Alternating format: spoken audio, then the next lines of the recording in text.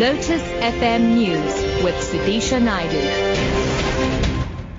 It's 6 o'clock. Good morning. President Jacob Zuma is expected to deliver the keynote address at the start of the ANC's KwaZulu-Natal conference today.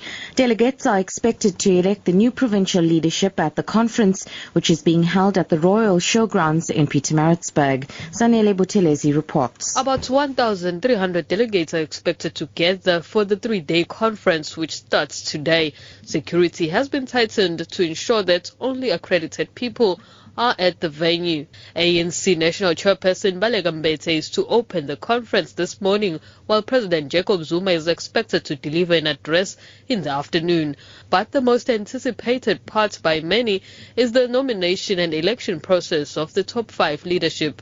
Provincial Secretary Sihle Zikalala is expected to challenge the incumbent provincial chairperson Senzo Mchunu. The ANC has also warned delegates against derogatory songs and ill discipline. Zanele Buthelezi, SABC News, Pietermaritzburg. U.S. President Barack Obama has formally notified Congress that he plans to cut South Africa's access to trade benefits for its farm sector in 60 days. This follows a long-standing fight over barriers to U.S. farm exports. South Africa missed an October the 15th deadline to agree to new rules for imports of U.S. poultry and meat products. Pretoria has banned U.S. poultry imports since last December after an outbreak of bird flu. United Nations Refugee Agency spokesperson William Spindler says that the European Union needs to prepare for the escalating influx of migrants. This after the European Union released figures that indicate that up to 3 million migrants could arrive in the EU by the end of next year. Spindler also says that the EU is expecting thousands of people to continue arriving in Greece from Turkey every day. We need to prepare for the possibility of up to 5,000 people to continue arriving every day from now until February next year. And if that is the case, we are looking into another 600,000 refugees and migrants arriving in Europe between November of this year and February next year. And finally, Sports Minister Fikile Mbalula says the South African Rugby Union will meet later this month to discuss transformation issues in the sport.